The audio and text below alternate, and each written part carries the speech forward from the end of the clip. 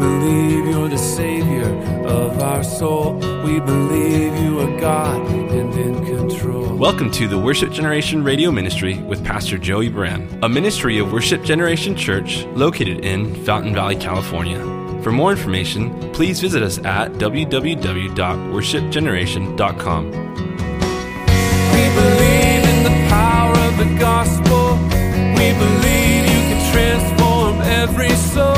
We believe you're the Savior. Now let's join Pastor Joey as we study through the Bible. Let the nations be glad, all his saints rejoice, and let the people sing praises and lift their voice. Now tonight we're going to be in 1 Samuel chapter 20. We went verse by verse through chapters 20 and 21 on Tuesday, and we're really getting to that part of Samuel where David is being pursued by Saul, and it's going to be the dominant theme through the rest of the book of 1 Samuel. And it's this time where David, he's been anointed to be the future king of Israel. Saul has been rejected by the Lord to be the current king of Israel, but both factors are at work at the same time. And Saul is the father-in-law of David, because Micah's daughter married David. He gave his daughter to David. And it's a time period of about 10 years where David is just being refined by these adversities and trials and tribulations that are brought onto him by his father-in-law. And God has a bigger plan and purpose in that, not the least of which is David was led to write many of the Psalms that we really enjoy that have comforted us in our darkest days and most difficult times. He wrote many of those Psalms during this time. And so that's our background. And as we come to chapter 20, Saul is now clearly against David, and it's coming out in the open, and yet they're still functioning within family, but David senses how close it is to how life-threatening it is. And remember, David and Jonathan, Saul's son, are the very best of friends, true friendship at the highest level at the same time. So now we come forward, and I want to draw your attention to verse 3, where as David feels he needs to flee the palace, and he's with his good friend Jonathan, Saul's son, he says that your father certainly knows that I found favor in your eyes, that we're friends, and so he's out to kill me, and he's not going to let you know this, lest you be grieved by it. And then he says this statement, but truly, as the Lord lives, and as your soul lives, there's but a step between me and death.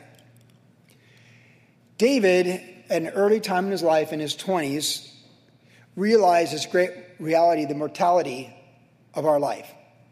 It's very important. The sooner we realize this, the better. Some people have close death, near-death experiences when they're younger, maybe in child years or teenage years. They survived a car accident, or maybe they had leukemia or something, and their body fought through it and they were healed and things like that. There's different things for young people that might make them realize the reality of death. They might have lost a parent or a loved one under various circumstances at an early age. So again, David is in his early 20s. He's maybe still collegiate age at this point in time. And he comes to this grand conclusion that he realizes the brevity of life. Even today at the memorial, Eric Estes, speaking of his wife, just kept telling the audience, and there's a lot of people here, it's all so short. It all goes by so fast. And of course, Solomon, David's son in the Old Testament, said life is but a vapor. And then James in the New Testament said the exact same thing. Life is but a vapor. It gets an Old Testament, New Testament, double emphasis, 1,000 years apart, that life, it's just so fast. It just goes so fast. And sooner or later, we have to come to terms that we're passing through, and we're going to have to face our own mortality. Now, some people step into eternity without ever even realizing their mortality. Like, it just happens so fast, and they had no chance to even realize, like, my life is short, and now it's over. But certainly as people get older and you attend memorial services for different people that you love as you're growing up, you begin to understand this. I remember being a teenager in Carlsbad, there at Tamarack Beach where I grew up surfing. I remember one of the local surfers in the early 70s was older than me. He was 16, And he died in an auto accident when his car went in the lagoon there by the May Company Mall there in Carlsbad, the old mall right off Highway 78 and 5. And I remember like it really was stunning to me like that he wasn't going to be in the lineup surfing the next week. That was the first thing I was just like, wow, like I just can't believe that he's gone, that really happened. And since that time in my life, and many of you have your own experiences, we watch, our grandparents step into eternity and other friends and family and all these different things that happen. And you get to my point in life, and our point, for many of us, you live 50, 60 years. So many people you grew up with, you love, and they passed away for various reasons. Particularly when you get in the 50s, because a lot of men have heart attacks in their 50s and just stuff like that. It's like, wow, like it happens. So it's really important that we do realize the brevity of life, because Paul told us, the Apostle Paul, to redeem the time, for the days are evil. So the sooner we realize how short life is, the better it is for us that we can really value the greatest asset of life, and that is time. Time is our greatest asset. And the older you get, it takes on greater value. It takes on much greater value because you realize we're all on the clock, but when you're getting older, you realize like you really are on the clock and you want to redeem the time. The key is to keep living and realize the value of your life and make it count, which is what Paul had in mind when he wrote that to the Ephesians. So here at an early age, David makes a statement. He realizes that someone wants to kill him. And he realizes, almost like a soldier in World War II, like a young soldier in his 20s, or maybe any young soldiers in human history, that Robert E. Lee, the great general from the South, said this, that those young men most eager to go to war are those who've never been. And so many young people, they go off to war, and then they realize, like, wow, if I get out of here, it's going to be an amazing thing. David realized early on that his life was very brief, and he needed to value it, make it count, and fulfill it. And so there's something there for all of us tonight as we consider this statement. Truly, as the Lord lives, as your soul lives, there is but a step between me and death. So he includes his best friend and the Lord in the statement. Now, this verse kind of sets in motion the events of the coming chapters. In fact, when we study these texts on Tuesday night, it really just seems to be the undergirding verse of the experiences of David as he goes forward with Saul persecuting him and pursuing him. But in this balance, both for David in the text and even in our life, the reality that we could step into eternity any given day is there. And it's a reality we need to live with. Because with the Lord, it's always today. Give us this day our daily bread. Today is the day of salvation. Today, if you do not harden your heart, but you repent, it'll be well with you, as it says in Hebrews, quoting the psalmist. So with God, it's always today, right? We can't change yesterday, and we're not promised tomorrow. So with the Lord, it's etat din. That's Russian for this day. It's this day, or este dia in Spanish. It's this day. We need to be in the moment, and we need to have a plan for the day. We need to have vision for the day. We need to know what the most important thing of the day is. What is the next thing of the day? We need to value it. We need to treasure it. We need to protect it and guard it. We can't let people steal our day. We need to recognize that it belongs to the Lord, and we need to let the Lord lead our day. Because you can steal your day with distractions, and human beings will steal your day with forced imposing themselves on you. And you have to learn early on in life, as you're protecting your time, to recognize what is the Lord and not the Lord, so you can say yes to the Lord and no to things that are not the Lord. And you young people know this. The older you get, the wiser you get, that no is a very important word in your language to use, because you need to be able to say no to things that are not the Lord. That means you need to recognize what is the Lord. So the value of the day, but also realizing that we can't live in the panic of the day either, because we know that people can get so fearful in the moment that they could step into eternity, they can't grasp, fulfill, or take the initiative on time. We watched with the whole thing the last couple of years where some people are so fearful they were not able to just live their life. And you can see the carnage of it still to this day. There's so many people that are just crippled by fear and they can't just go out and live life. I'm going to live life. If we live, we live. If we die, we die. I'm like Jonathan, his armor bearer. Like, there's a life to be lived. And I'm not foolish, but I'm not going to live in fear. But I'm going to live with the sense that the Lord could come back today, because he said, watch and be ready. But I'm also going to live with the sense that write the vision, make it plain, so he who reads can run with it. So there's the significance and the power of today, but there's the vision and the direction for tomorrow. So some people are so set on tomorrow, they can't fulfill today. It's always some dream. And the Bible says a matter accomplished is better than one spoken of. Because we can all talk about what we're going to do tomorrow, but action is the greatest energy in the human experience that, or as we say, walk the talk. You need to walk the talk. You need to put it in action. You need to make things happen. And people that take the initiative, they get things done. And they tend to do well in life. So it's this balance of, this could be my last day, but I may have many days, for the days are fashioned for us as yet there was none, and they're more for me than the sands of the sea, and you knew them all before I was yet born, Psalm 139. So we have this day, and I'm in the middle of thousands of days that I've had, and so are many of you. But we don't know how many days are in front of us, but we need to have a vision for where we're going, what's in front of us, that each day will be redeemed till we're done. So we can't be crippled to fulfill today. We need to have a vision for tomorrow. It can't be the sky is falling every day like Chicken Little syndrome, but we need to know the Lord could return for me or for humanity, and we need to be about the Father's business. That's why it's such a balance with Jesus. He said, be watching and be ready for his return, but then he said, who's that faithful servant whom his master finds when he returns? He's looking for people that are faithful and doing what he's called them to do with their life when he does return. So it's that balance. And we live this life, we live the balance of the urgency of today with the vision for tomorrow. And it's a delicate balance, and we live it while we live life and we experience life. That's what David has to do. He's been anointed to be the king of the future, but there's nothing in his life that makes him feel like a king right now. He's sensing his own mortality, and he makes a statement. So now as we kind of go through the rest of this book in the coming weeks, and the adventures of David with Saul pursuing him, we're going to see so many powerful life lessons, because it's the making of a man of God, or we could say the making of a woman of God. So the value of the day, the vision of tomorrow, and knowing that God has spoken something over you, like when Samuel anointed him to be king, and yet he's already dodged Saul's spear trying to kill him on more than one occasion. His life is confusing. Life is messy. Life isn't having it figured it out. It's just knowing who's on the throne and keeping your eyes on him and doing the best you can every day to go forward. And staying in the moment while having a vision for tomorrow.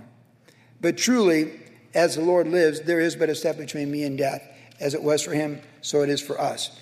And so in these next couple chapters that we read, well, in this chapter, the remaining part of it, and the next chapter, is a story where David makes a covenant with Jonathan, and then Saul attacks Jonathan for defending David.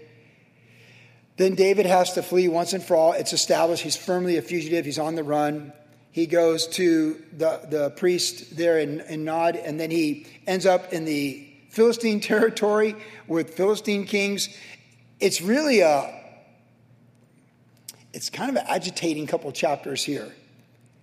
But in it, you realize the statement is so true that he's but one step from eternity. And yet he's living life with so much he can't control, while trying to become the person he's meant to be in the midst of all these things, which sounds like life for all of us, doesn't it? I mean, there's so many things we can't control, but we can control what we choose to do with each day, who we choose to serve, and there's self-determination over who rules over our heart and our mind. And if it's the Lord, the chaos around you, he's going to give you peace in the storm. If it's not the Lord, you're just going to be yanked to and fro by everything, as it says in James, let not that person ask, because that double-minded person will be tossed to and fro like the waves of the sea.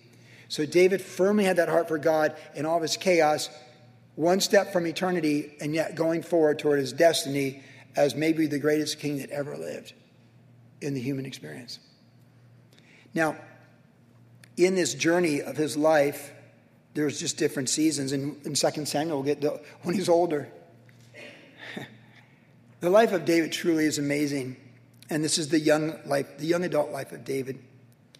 And in this, there's things that jump out to me, that stand out to me, that are life lessons for us to reflect on tonight. It's sort of like a little bit of a buffet. It's a little bit of a buffet of applications tonight, almost like a verse by verse, but not quite. The first thing I draw your attention to is verse 15 with this background, is when David was with Jonathan, and Jonathan's like, no, my dad doesn't want to kill you. My dad's just got issues. But then David said, no, he's going to want to kill me. And so they came up with a plan to determine whether Saul really wanted to kill him. But in the midst of that, Jonathan and David, it says this in verse 15, Jonathan said to David, but you shall not cut off your kindness from my house forever. No, not when the Lord has cut off every one of the enemies of David from the face of the earth. So Jonathan made a covenant with the house of David. Later on, we read in verse 23, And they're wrapping up their conversation. The matter of which you and I have spoken, indeed the Lord be between you and me forever. So they made a covenant, and they have a forever friendship and a forever covenant. The highest friendship level imaginable. And the Lord is in the center of it. Indeed, the Lord be between you and me. Then later on, in the very last verse of the chapter, verse 42, after Saul had tried to kill Jonathan, after David for sure has to flee, Jonathan says to David, go in peace, since we've both sworn in the name of the Lord, saying, may the Lord be between you and me, and between you, your descendants and my descendants forever. So then he left. So look at this. They make a covenant between the two of them. They're the best of friends. They put the Lord in that covenant, and then they extend the covenant to future generations. This is true friendship. And as you get older, you'll understand these friendships. As I get older personally, I not only think like, what can I do for people I love that I serve the Lord with? But I think, what can I do for their children? What can I do to bless them? Now, the greatest thing we can do is give faith in the things of the kingdom. But I really want to bless certain people that I know have done so much for the kingdom of God and forsaken so much. So when I think of like a good friend like Jim O'Connor in Virginia Beach, who went to Vermont with me so many years ago and took that step of faith, leaving everything he knew to go as the only deacon to be a part of the church, eating Bisquick for a week, and no one else knowing that's all they ate as they stayed in a motel, looking for work, a life of faith. And he worked at McDonald's. He delivered newspapers at 4 a.m, Burlington Free Press, and all these things he did. And when we came back from Vermont, he stayed another 7 years and pastored that church, and that church still exists. Now, he had children, Sarah and Lydia Thyatira, we call her because, Lydia Thyatira in the Bible. And I've met his children. Now they're they're all adults, and one's married, there's grandkids. And I have to tell you, I look at Jim O'Connor's kids on Instagram and I think, I want to do things for them. Can you relate to this? Can you relate to this? I want to do something for his children. I want to do something for him because he believed in me and believed in the vision, and he forsook everything he knew to totally uproot his family and plant a church in Vermont with crazy Joey Brand in 1995. And we did it. Fortune favors the brave. With the kingdom, we did it, and God did it. And we have merit badges like Boy Scouts or Girl Scouts that show hey, church plant New England. That's a hard one to get, by the way. That's an Eagle badge. It goes for Eagle Scout. You don't give those away. You got to earn those. You got to take huge steps of faith to do that. Get that one. Work minimum wage in your 30s for Jesus. That's another big merit badge right here. And he did it all. Work at McDonald's. Go from being a warehouse manager with 20 employees to working at McDonald's, being told what to do by 18-year-olds. There's a huge merit badge right there for that one in the kingdom of God. And I want to do things for his children. I cannot talk with Jim O'Connor for 2 years, and we talk on the phone. We can laugh for 3 hours. Finally, I just have to stop the phone call. These are real friendships, Worship Generation Body of Christ. In the journey of being one step from eternity, we want to build up those relationships that are headed for eternity. We want to make covenants with people in our heart that we're going to be their friends and we're going to be loyal to them from here to eternity. And we're going to stand by them in the best of times and the worst of times. We need to build up true friendships, eternal friendships. And we need to recognize and rejoice in friends of the past, like a Jim O'Connor, and we need to nurture friends of the present, like a Sam Coca, and we need to build up new friendships of the future that are around the corner. Your best friends may be the ones that minister to you in assisted living when you're 90. That might be the best friend you ever have, that person that shows up and just ministers Christ to you or just listens to your stories because they're smart enough to know that 90-year-olds have stories to tell and they're worth listening to. But friendship, the human experience is meant to be shared. Friendship in marriage, friendship with your kids as they grow up. I have great friendships with all my children, and you should too. They don't always do what I want them to do. In fact, a lot of times they don't even close what I want them to do. That's not the point of it. I love my children. I'm always going to be their dad, and I'm their friend, but I'm their father first, but there's deep friendships. And it goes on to your grandchildren. At that memorial on Monday for Ethelyn Sr., when the grandkids got up, and they all got up and shared about Grandma, and they were just cut to the heart. So you have those great friendships with your grandparents, but then they step into eternity about the time you're 25, no matter what. They share a quarter of the journey with you. Your parents may be half. But the grandparents, a lot of people, the first person you love that steps into eternity is a grandparent. And you go through high school, and then you like some of those friends you never have again anymore, but some are true friends. They're really so few, but if you make yourself friendly, you will make yourself many friends, like it says in the Proverbs. To have friends, one must be friendly. And if you choose to make friends, you'll have friends. And of all the equity and assets you can have on planet Earth, is not great friendship the highest and greatest of them all? To share the journey. Not with like yes men or yes women who just say what you want to hear, but real friends, true friends. Friends that have your back. Friends that tell you what you don't want to hear, but you need to hear it. Because the Bible says, faithful are the wounds of a friend and deceitful are the kisses of an enemy. True friends, real friends. Friends that are there in the high and the low. A lot of us feel like we want to do it without our, like a lot of us want to say, well, I can do this on my own, but you can't. And it's sad if you think you can. We establish a friendship with the Lord vertically through Jesus Christ as our mediator and the best friend we'll ever have. And then we extend friendship to others. And we make ourselves friends for other people, and then they become our friends. And when you come to church and you're a part of church and you interact with other believers, you build these eternal friendships and you begin to make covenants. Jim O'Connor and I do not have a covenant. We don't need to. We're a living covenant. We don't need to say, you look out for my kids and I'll look out for yours. We would. I know Jim O'Connor would do anything for my kids as I would for his. Anything within my means and power. So as we realize we're one step from eternity, we realize how important it is to build up friendships in time that transcend eternity. Today when Scott Cunningham was here doing the memorial, I just love Scott Cunningham so much. And we walked out here to start this memorial today, to do Christy Estes Memorial. I thought, man, God gave me the worship generation name with Scott Cunningham at Fallbrook High School in April of 2000. In that high school Christian club, Warriors for Christ. And here we are now. Some friends you're around all the time like that, but others they come and go, and then they come back, and then it's just the way it is. But listen, because Jonathan is a true and loyal friend. David and Jonathan were like-minded. They were men of faith. They took steps of faith. Jonathan's dad, Daddy Ball, is insisting that his son's going to be the starting quarterback for the future of Israel. But Jonathan realizes, no, David's the starting quarterback. He's a better quarterback, using terminology we might relate to in our world. Saul's ultimate daddy ball. My son's going to be the king. My son's going to be the king. And Jonathan's like, man, Dad, David's the guy. And Jonathan was comfortable with that. True friendship recognizes the calling of the Lord on someone else's life and respects it. They're not envious of it or jealous of it or insecure in it. They rejoice in it. That's true friendship. True friendship can rejoice in your friend's success in spite of your own failures or at the expense of your advancement, that you rejoice that the Lord has advanced them. Because a man or a woman can receive nothing unless it comes from the Lord in the first place. So why wouldn't we rejoice over the exaltation but from the Lord of friends that we have? And there's a friend that sticks closer to a brother, and we stand by each other in the different seasons. And in Jonathan's case, when they made this covenant and they're saying goodbye, they never really were going to be able to hang out together again. They had that season where they're in the palace together, just busting up, just being like, dude, your dad. I know, man. I don't know what to say.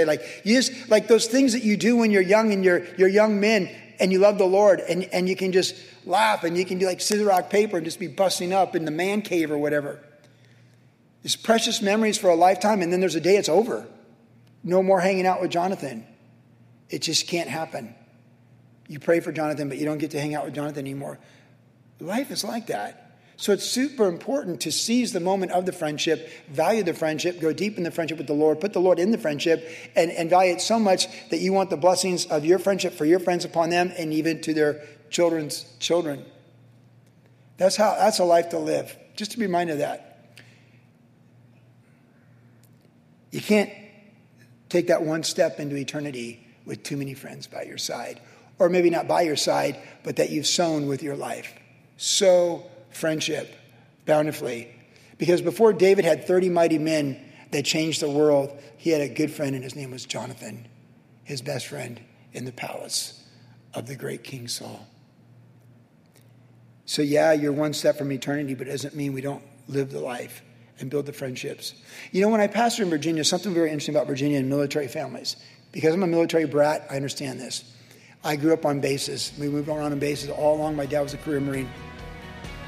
You have friends, and then you move, you don't have those friends anymore.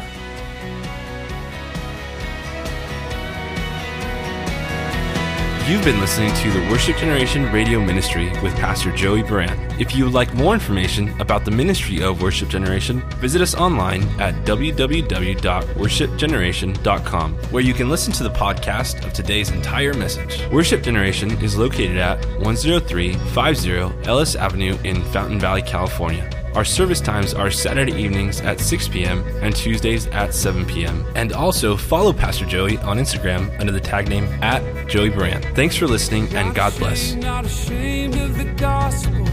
Not ashamed of the one I love. Not ashamed, not ashamed.